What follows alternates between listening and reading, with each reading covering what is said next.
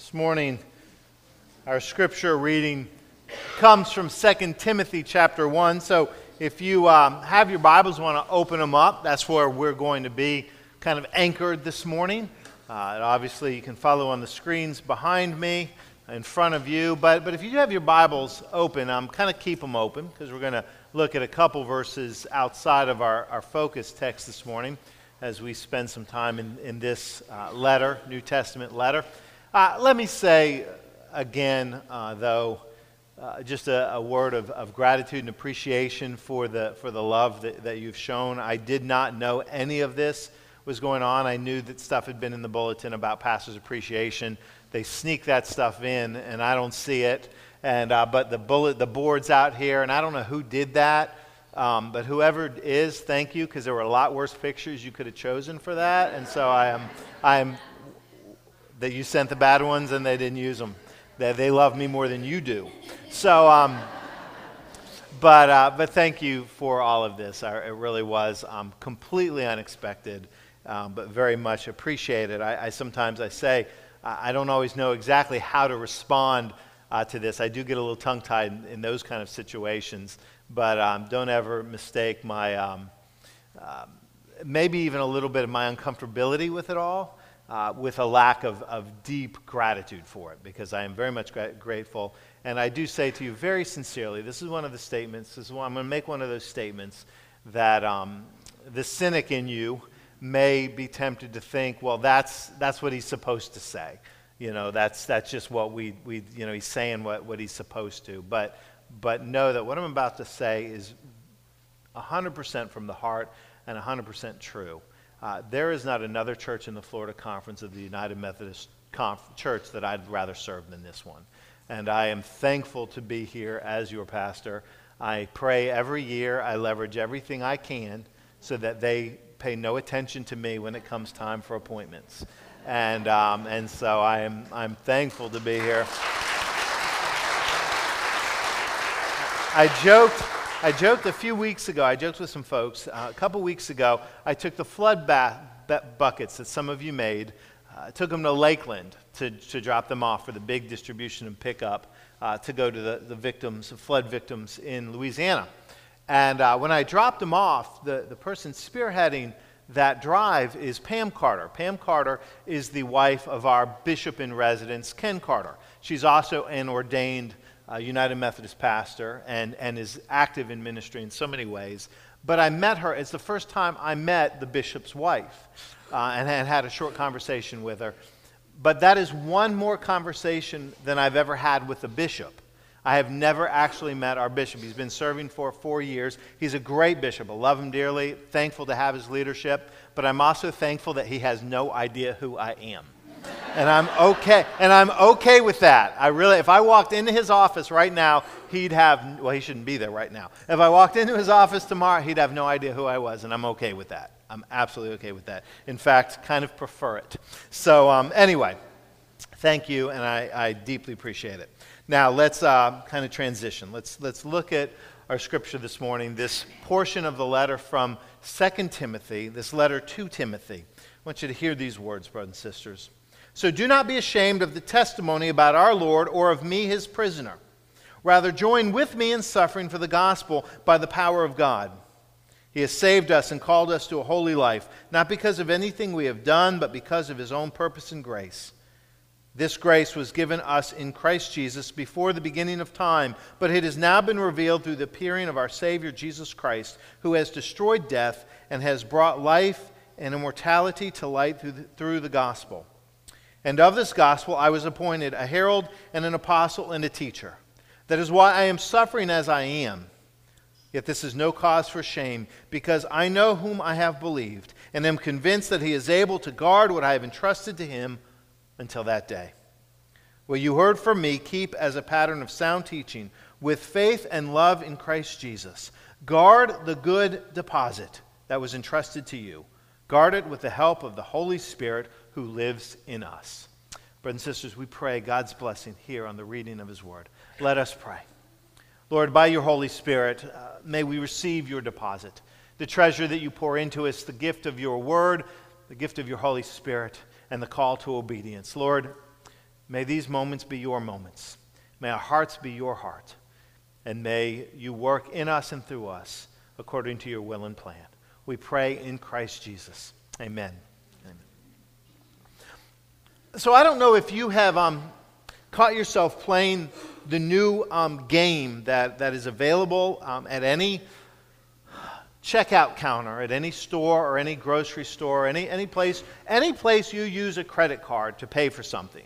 There is a new game that you can play, that I play every time. And it's called, do I slide the card or do I insert the card? Have you played this game? Where with these new credit cards that you may have gotten last year, many of us did, that have now chips embedded in them. And so you were supposed to slide the chip into the slot. But some places either don't have that technology or they do and we forget or I forget. So every time, no matter what it is, I will do it wrong. If it has the ability, I'll slide it, and they'll say, please insert it. If I insert it, they'll say, oh, no, that's not active, please slide it. It's a game I don't ever seem to win. But it is a product of another level, another security measure that was instituted last year. I don't understand the technology of it. I'm sure it makes sense. It's, I trust them on it. These chips are supposed to make our cards less prone to be misused or for the information to be stolen. And how that works, I don't know, but hopefully it does. Maybe that's what it comes down to. But it reminds me of it's just another example of the layers of security that are all around us that we probably don't even pay much attention to anymore. It's just the reality at which we live. Every time you go to an ATM machine, you're on camera. They're videotaping that. That's a level of security. On our telephones now. On our phones, on our cell phones. It used to be when we first got them, they flipped open and they just were live and you dialed your number and you used them. And then security gets introduced. And so you have PIN numbers or you have patterns that you trace in order to open your cell phone or open your tablets. But then the next layer came out and many of them are now fingerprint activated. In fact, my tablet is fingerprint activated. It's an Apple product. So I just put my finger on it, open it comes. And now the newest level, if you've seen this with some of the Samsung phones, iris scanners. So you just look at it and it reads your eyes. Next thing you know, they're just going to implant a chip in our brain. And you just think open and boom, there it's going to be. But it's security. It's meant to say that, hey, there may be information that you want to keep private. You don't want falling into the wrong hands. I get alerts every once in a while on my cell phone. It says, for security reasons, you may want to, or you need to erase your call history. And I'm thinking, who cares what my call history is? That would be the most boring thing ever. But I guess somebody out there has some value in the things that we do, the phone calls we make, our information. Layers and layers of protection. Our homes have, a lot of them have security systems. Our church does. Last night, 11 o'clock at night, because it only happens on a Saturday, cell phone rings. The alarm system was going off at the church. Now, I pretty much knew what it was. It was that terrible lightning storm we were getting. Rattled the window, and it triggered the alarm. But you don't know for sure. So I called Tony. I'm not kidding. She was out with Cassie after the production of 42nd Street, and they were at Chili's, and I said, hey, Tony, on the way home, drive through the church parking lot, see if everything looks okay.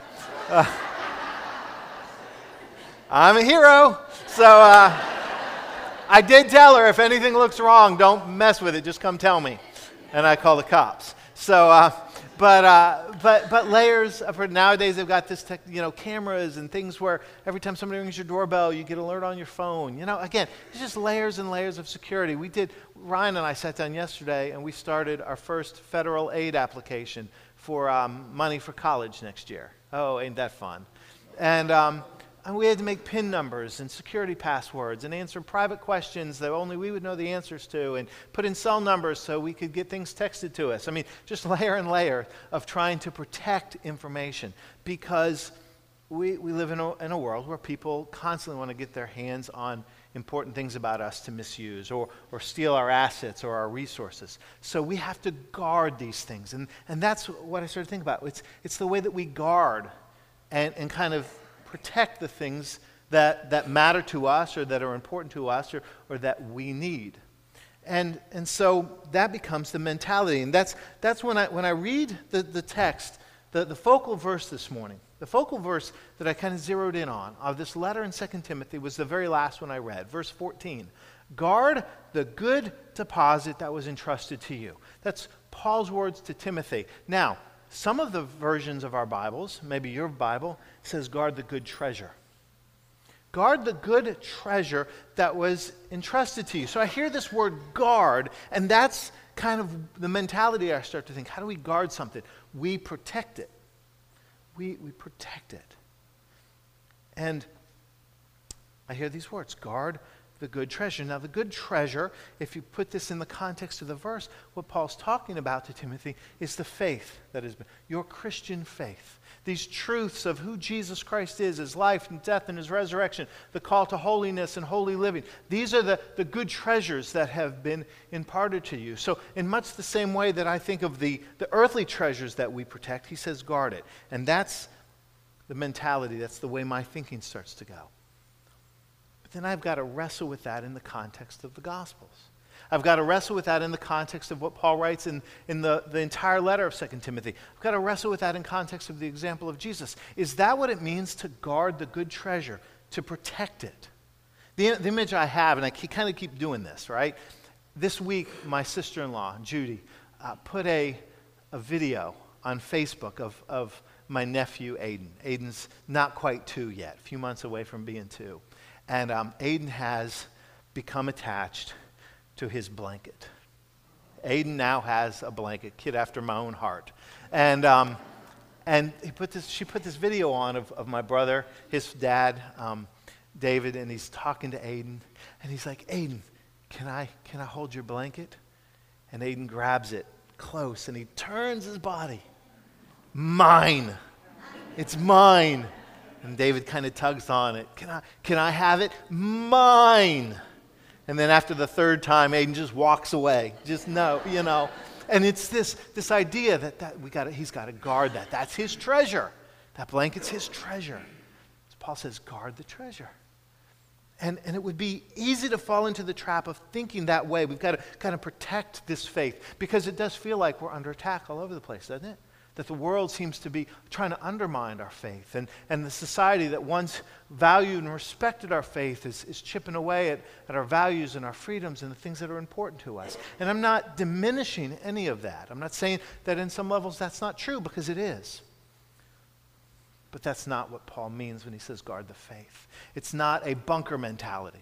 Right? I mean, in a bunker mentality, the storms come, the bombs come, the threats come, and you hunker down and you get in a safe place and you get secluded. It's a retreat mentality. That's not the gospel. Jesus never calls us to a retreat mentality. Certainly, we do need to guard our hearts from the things that would undermine our faith, that would weaken our stability in Christ. But the example of the gospel, of the treasure of living Christian faith, is engagement. We're called to engage. So what is Paul talking about when he talks about guard the good treasure? How do we guard? Or there's another way to understand that Greek word for guard, and that's to keep. How do we keep the treasure? Because when I read the New International Version of the Bible, which you saw on the screens, which I read from this morning, it talks about a deposit. And I started to think about the parable Jesus teaches in Matthew 25, because he talks about a deposit. He uses a parable about a deposit that's made by a rich man. And he leaves a deposit in the hands of his servants, his employees, if you will. He goes away. Maybe you remember the story. And it says, to one of his servants he gave 5 talents, measures of wealth. 5 talents. To another he gave 2, to another he gave 1. And if you remember how the story goes, this is a deposit. And the one who has 5 goes out and invests it. He risks it. And when his master returns, he gives him twice his money. He returns 10 talents. And the master says, well done, good and faithful servant. And the second one, who had 2, does the same, and he invests it, and it becomes 4. And again, the master commends him, well done, good and faithful servant. But the one who had 1, what does he do? Mine. He hides it. He protects it. He keeps it safe from the threats of the world around, of no risk, no challenge, no danger. and he returns the coin to his master. He gives him exactly what he had because he protected it. And he is condemned as unfaithful because he did not engage. He didn't use what had been entrusted to him. So certainly if we understand that parable, we understand Jesus never tells us to kind of into this retreat mentality, but rather to engage. How do we begin to guard the good treasure? How do we keep the treasure, the deposit that was given to us? And there's a long list of the ways that we can do this, but I want to pull two. I want to just pull two out of the text. And the first is this. We share our faith. We share our faith. We risk. We risk. We risk those who would tell us to be quiet. We risk those who don't want to hear it. No, we don't shove it down people's throats. Understand? We don't club people over the head with the Bible. But we're willing to invest and to share our faith with others. We're willing to teach. Now, certainly the example that we get of that, the thing we tend to think of, is those who stand in front of groups of people and lead Bible studies and teach and impart knowledge. And that is certainly a way that some are called to do it, but not everybody is. That's an important way that we share our faith, but that's not the way that everybody's called. That may not be your gift. But actually, I think that even the most powerful way that we share our faith is in the one-on-one relationships that God places before us. We share our faith with the next generation, with those who come behind us. Children's ministry, we stress over and over again, because we know how important it is to share our faith, to instill the values of faith and the love of Christ in the lives of our children. Because we know that statistics tell us that by the time that they are 18, if they have not made a commitment for Christ, the odds are that they never will. And we're struggling with losing a generation. And it's not just because we don't have good enough Sunday school programs. It's because we have to be intentional as parents and grandparents, as the family of God, whether you have biological children or you just have the children that are part of our family here, as we affirm every time we do baptism. But we must share the faith. We must instill the values and the love of Christ in their lives. I will tell you, the ministry I'm called to before you and with you and connected to you is one of the great joys of my life, most of the time. But there's no ministry more important. There's no platform more important than the one I have every time I walk in my door at home, and before Ryan and before Cassidy and with Tony. And I'm, make more mistakes in that than I wish to admit. But the most important ministry I have are to my children. And really young adults now. I guess I shouldn't call them children. Sorry.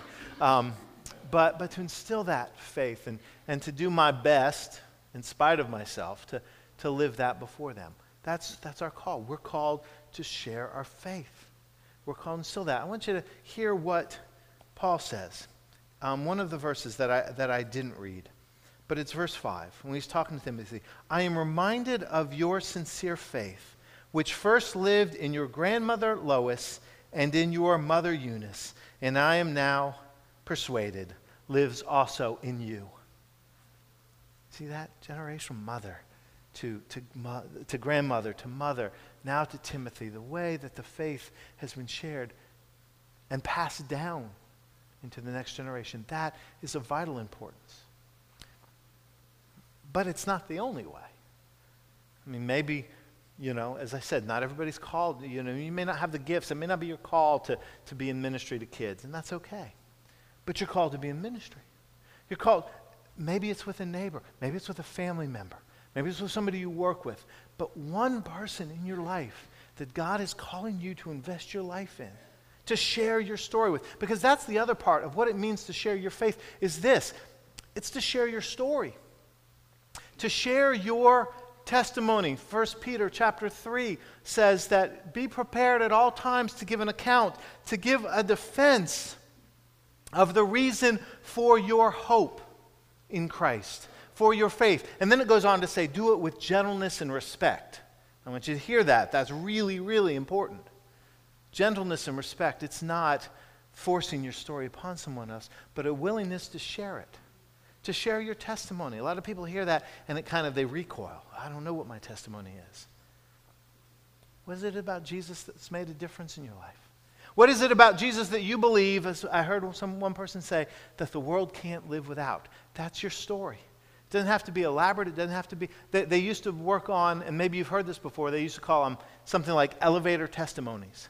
Your ability to share the synopsis of your story, of your testimony, on an elevator ride from the 10th floor to the 1st. Just in a matter of minutes. But what is it about your story?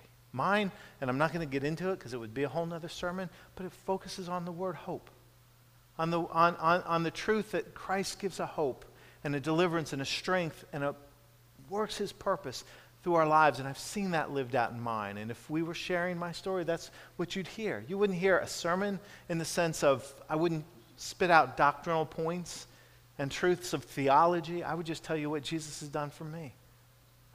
What's Jesus done for you? That's your story, because I promise you, when you have it, God will open the doors for you to share it, to tell it, to live it. We are called to share. What does it mean to guard the faith? To guard the treasure? Lay it out there. Lay it out there. Live it and share it. That's what Paul exemplifies. That's what the apostles exemplify. That's what we're called to exemplify. And in fact, that one-on-one is exactly what Paul did. Paul wasn't Timothy's father or grandfather. He was connected with him, and he invested in him, and he lived and shared his story. So, we share our faith. That's how we guard. But here's the other thing. We depend upon the Holy Spirit. We rest and depend upon the Holy Spirit. Here, the very last verse again that I read. Guard the good deposit which was entrusted to you.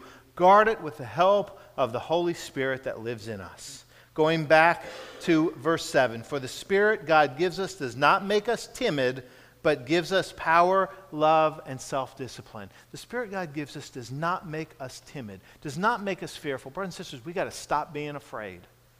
I'm not saying that we shouldn't be engaged, but you know what? Hear me say this. In November, whoever's elected president, Jesus is still on the throne. Okay? Okay? It'll be okay. It'll be okay. I'm not saying don't be engaged. I'm not saying don't work hard for what you believe in. None of that. But I'm saying don't be afraid. Don't be afraid. The church was born in a time when the empire wanted to stamp it out and they couldn't do it. What are we afraid of? Don't be timid. And stop making your kids timid. Stop raising them in fear. But with trust. Remember when Jesus came into the city of Jerusalem and the crowds cried out, Hosanna, and the Pharisees said, make them be quiet. And Jesus said, you know what? If you quiet them, the rocks will cry out. The purpose of God will be fulfilled. The plan of God will come to fruition. So what do? We engage the world, not with a spirit of timidity, but with power and love. Love, that comes up a lot, doesn't it? And self-discipline. That's what the Holy Spirit does through us and becomes part of the fruits of the Spirit, if you will, that mark our life. Power, God's power. Love, Christ's love. Self-discipline, to be focused on the things that Christ has called us to and let the other stuff slough off, fall to the side. But that's what it means to guard our hearts. It's not mine. It's not don't touch. It's not let's retreat into the safety net of a small circle. But step out beyond those lines. Step out into even a hostile world to share his love, to proclaim his truth with gentleness, with respect, but with power and with love and with self-discipline. Guard your heart, but do not hide your faith. Amen? Let's pray. Gracious Lord, thank you for your word, for your truth, for the challenge of our lives. May we be found faithful to the call upon Christ and to the guarding of the treasure which you've placed within us. We pray in Christ Jesus. Amen and amen.